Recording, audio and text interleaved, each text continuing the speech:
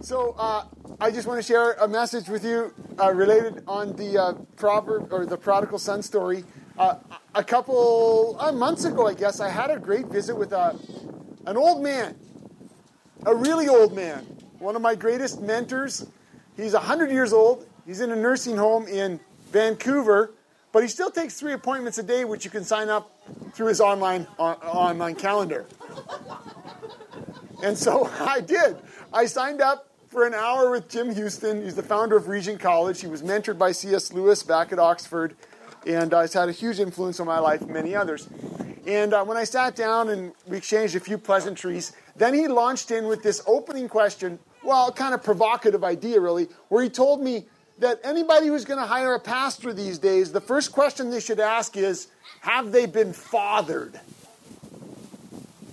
Which I'll admit, I've never heard anyone quite say it that way, and I was kind of like, what am I getting? What am I hearing? But he started talking to me about how unless a person has been fathered, there'll be terrible pastors, abstract and academic and out of touch and isolated. And again, I'm trying to track with him. He's English. He's 100 years old. He's in, but actually I'll admit that even in the classes I took with him, I sometimes struggled to understand what he was saying. So I'm thinking, okay, what's going on? Now, as he talked further, I realized what he was really saying was, how have people been fathered? What if they've had a father? What kind of father have they had? And I think he had been reflecting on a recent conversation he'd had with the search committee at a church when he realized that in spite of all the things you're looking for and all the questions that are being asked, no one was asking the obvious question, has this guy dealt with his dad issues? That's basically what he was trying to say. Because you gotta. And so he was pushing me to reflect on, what kind of dads have we had? What kind of dad have I had? I'm thankful for the dad I had, but he was pushing me and others to reflect on, have we been fathered? What kind of fathering experience have we had?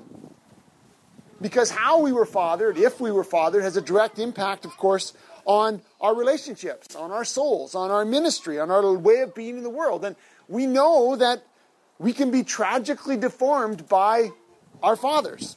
Wounded, isolated, unable to relate or heal or protect, unable to fully love. And I've worked with lots of people who've struggled to get over a bad dad. And of course, some of us, we know, have had dads. As a result, we have had more health, more security in our identity. We're moving toward wholeness and able to receive and bring healing and protection and self-giving love to the world as is needed. And the reality is, most of us, of course, when we think about our fathers, they are somewhere in between tyrant and saint, right? Somewhere in between there, hopefully closer to the saint side, but hey, reality is, we have been loved by imperfect men who, in their frailty, cared the best they were able to care with often the resources that they had. And they left us both wounds and gifts, struggles and strengths. And we have inherited their emotional and relational legacy in ways that sometimes we hardly realize. And so taking my cues from the oldest living saint that I know, Jim Houston, who's 100, and would take an appointment with you next week if you'd like, I'd like to offer just a few reflections for all of us.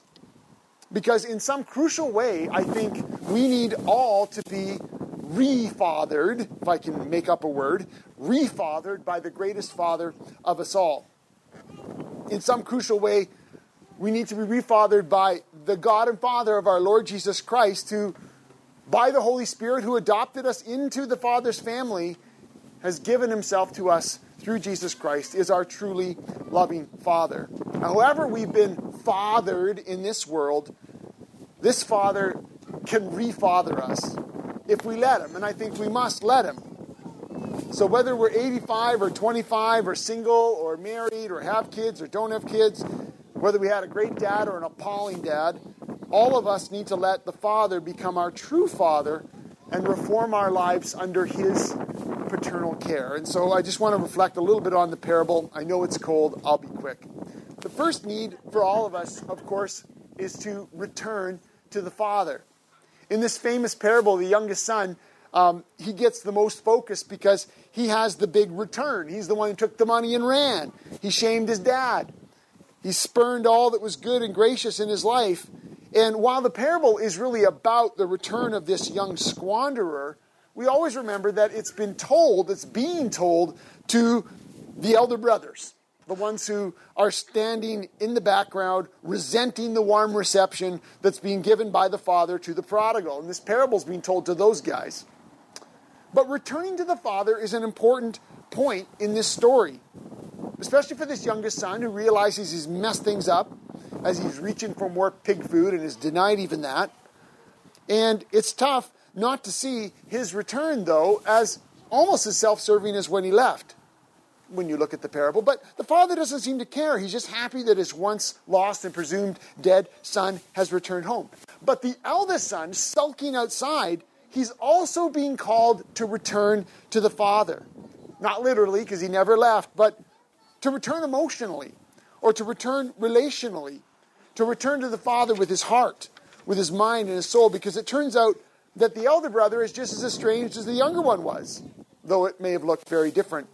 The truth is both sons are being called to return because both sons never really knew their father, never really understood his character or his grace. They need to be refathered. We must return to the father, this is the second point, so that we can be reformed by him, reformed by the father. Both of these alienated sons must come back to the father, to come under the father's good authority and let him reform their hearts, reform their minds, reform their very way of relating to him as father. Their lack of knowledge of the father had in fact deformed them, driving one into destructive debauchery, but grinding the other one down into graceless religiosity. Both boys were damned without a good dad, and they didn't know they had one. The youngest son is expecting to grovel for some crumb of compassion, and he's met with astounding generosity. The father runs to him, casts aside all social decorum. The best robe comes, likely the dad's own robe, covering over the piggishness of his son. The ring signaling his renewed standing as a son. The sandals that he's no one's slave. The fattened calf to celebrate with the whole community who had also watched the appallingly shameful behavior of this son. The son, from the moment that he arrives back, is being refathered by his father. And his whole perception of his father is now taking on a new shape, a new form. This is what true self-giving grace looks like. He should have been shamed, scolded, maybe shunned, but he's welcomed back by the father's shameless grace. And whatever else this youngest son had thought of his dad, he's now being reformed by his dad's love, his dad's response. And I think that's often true of us, right? It's often only after our failure and maybe disgrace that we discover the father's restorative grace. But the older son, who stamps his foot and refuses to come in, he too must be reformed. He's been obedient, sure. But he doesn't know any more of his father's true character than the younger son does. His cold, religious heart has seen only duty, where he's actually been experiencing grace all along. He's been working like a slave. I love the line. You didn't even give me a young goat. How many of you ever said that to your dad? He thought of his dad as a stingy, controlling dictator, when his dad's been offering him freedom the whole time. And so the father reaches out to this obstinate older son, assuring him of his love, coaxing him back into the party. And this isn't just an attempt to change the way this son feels about his brother. It's also overturning the callousness of his heart toward his dad. He has seen his dad as a tight-fisted killjoy, when in reality, all that the father had was his.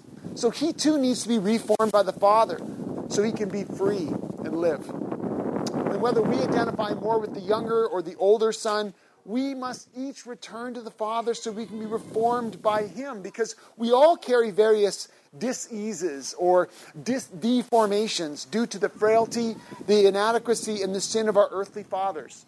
Some who are still present, some who are absent, some were harsh, some were gentle, but all of them falling short in some way.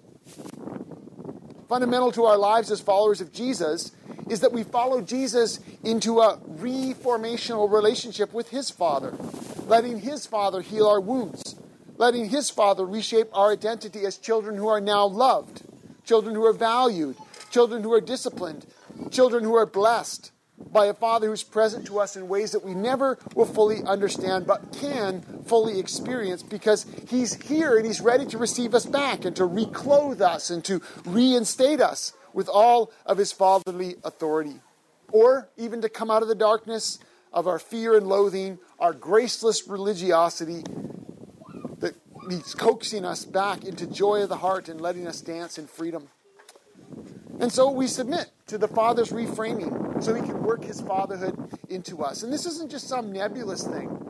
This represents for us a kind of submitted engagement where we acknowledge the ways our earthly fathers have deformed us. We acknowledge the way they formed us well, too. But we let the Holy Spirit work into us the Father's own forgiveness. We do the hard work of maybe therapy, maybe spiritual direction, maybe engaging a spiritual friend, where we bring out into the open with someone who's trusted our hurts and our wounds so that we can receive the Father's blessing and healing. Maybe we journal about it. Maybe we receive prayer ministry. We continually meditate on the Father's word so that that can become our living truth. But I think it's true for all of us. We need to hear it clearly. The Father wants to reform us through His fathering. Like the Father in this parable, this is our Heavenly Father's desire, both for the ne'er-do-wells and the never-do-wrongs, both the prodigals and the proud, to be returned to the Father and reformed by Him. Which brings me to the final point. It's only as we're reformed by the Father that we can become the Father's children, both fathers and mothers, friends and ministers, that this world so desperately needs. There's many brilliant moments in Luke, so many jaw-dropping truths in this prodigal parable, but one of the ways this parable pushes us to respond is in how it ends. It ends hanging wide open. The father's appeal to the elder son to come in and celebrate the lost brother's return, but then it gives us no indication in the parable of how this elder son responded. It's brilliant because we're left wondering, how did he respond? Did he return with the Father? Did he respond to His grace? Did he submit to the Father's reframing of his identity, of his brother's redemption? Did he let the Father reform his heart and life? Did he come into the party? We don't know. And we aren't meant to know. Because here at this moment in the story, we're invited to put ourselves in the place of the elder brother. We're invited to fill in the blank, to decide the action, to respond to the Father ourselves. And it's our response to the refathering of the Father that will determine our ongoing lives as children. Will we be sons and daughters of this gracious Father, letting His heart and His character, His grace and His love actually reshape our very souls? Each of us are invited to provide our answer to finish this story. And that's true for every one of us, men, women, boys, girls, followers of Jesus, people still exploring who Jesus is, whether we've had stellar dads or disappointing ones. But, if you'll let me, just as I finish today, let me make a direct application for those of us who are fathers. And those of you who aren't fathers, I hope you'll just allow me to do that here on Father's Day. Fathers, unless you will return to your Heavenly Father and let Him reform you as His Son, you'll not be able to father your own children as they so desperately need. I'm not talking about being a perfect dad. None of us are perfect, and our children know it, or they soon will know it. But I'm talking about being a dad who's being actively refathered by the best dad ever, by our Heavenly Father, so that the way that we then father, the way that we love, the way that we listen and attend to the hearts and souls of our children, the way we pray for our children, the way we model integrity, the way we display strength and grit, the way we display gentleness and respect, the way we exhibit moral character and business ethics and love for neighbor, the way we ask for forgiveness when we make mistakes, the way we model transparency and emotional growth, the way we pursue our wives within the God-ordained covenant of marriage, seeking to lay down our lives for our wives as Christ laid down His life for the church. All of these ways flow from our Heavenly Father who is reforming us as His sons. Being a good father requires that we be refathered by a good God. which means, practically speaking, men, you're called to engage this work, to seek out the Father, to process your own less than perfect father figures, acknowledging both the gifts and the hurts, the glories and the prejudices, the emotional strengths and weaknesses you inherited from your earthly dads. You're responsible to become the men and the fathers your children need. Do not father your children by accident or by default, operating only out of the resources you inherited from your earthly dads. Choose to father by intention through the sufficient and life-giving resources you inherited from the Father through Jesus Christ. And what does this mean practically, dads? It means a few things. Make your relationship with your Heavenly Father your top priority. It is only under His care that you will flourish as a father. Make the reading and the studying of God's Word, the Father's Word, your greatest input, because it's only under Scripture's authority that you can operate with God's grace and truth. Make the reformation of your heart and mind and body and soul your daily task, for it is only then that you can lead as you are called to lead. Make the companionship of like-minded men an important part of your schedule, for it's only in the supportive community that we can truly become all the Father wants us to be. Iron does sharpen iron, and we need sharpening. And those of you who are older fathers, whose children are already gone, your work's not done. Embrace your place as a companion to your adult children, as a grandfather or an uncle or a spiritual friend to a younger generation, often adrift without fathers. And those of you who have not had children, you're not off the hook either. We need you to walk together in this family of God, asking the Spirit to reveal to you the people in your life and in our community who need a father figure. They need a father figure who's being refathered by God the Father. So you can pray and support and love and encourage and walk with people who might otherwise be fatherless. There are so many fatherless people around us, and they need the experience of loving fatherhood, of empowering mentors, of big brothers, of caring protectors and wise guides. I've seen childless men become breathtakingly significant as spiritual fathers to fatherless kids. And the call for you is to be that for them. And can we all see the difference that this would make? In the lives of our children, yes, but in the lives of many others, both young and old, if more of us, yes, more men, but more of us as God's children, men and women, being reformed by our good Heavenly Father, would live out His character, His grace, His acceptance, His wisdom, and His joy in the lives of others. Can we all embrace the Father's call to come to Him and let Him re-father us? Because there is a party going on with the Father's grace on full display, and He wants everyone to get in on that celebration. Let's pray. We're going to sing one more song. Crystal's going to come, but let's pray together. Lord Jesus, thank you for showing the Father to us.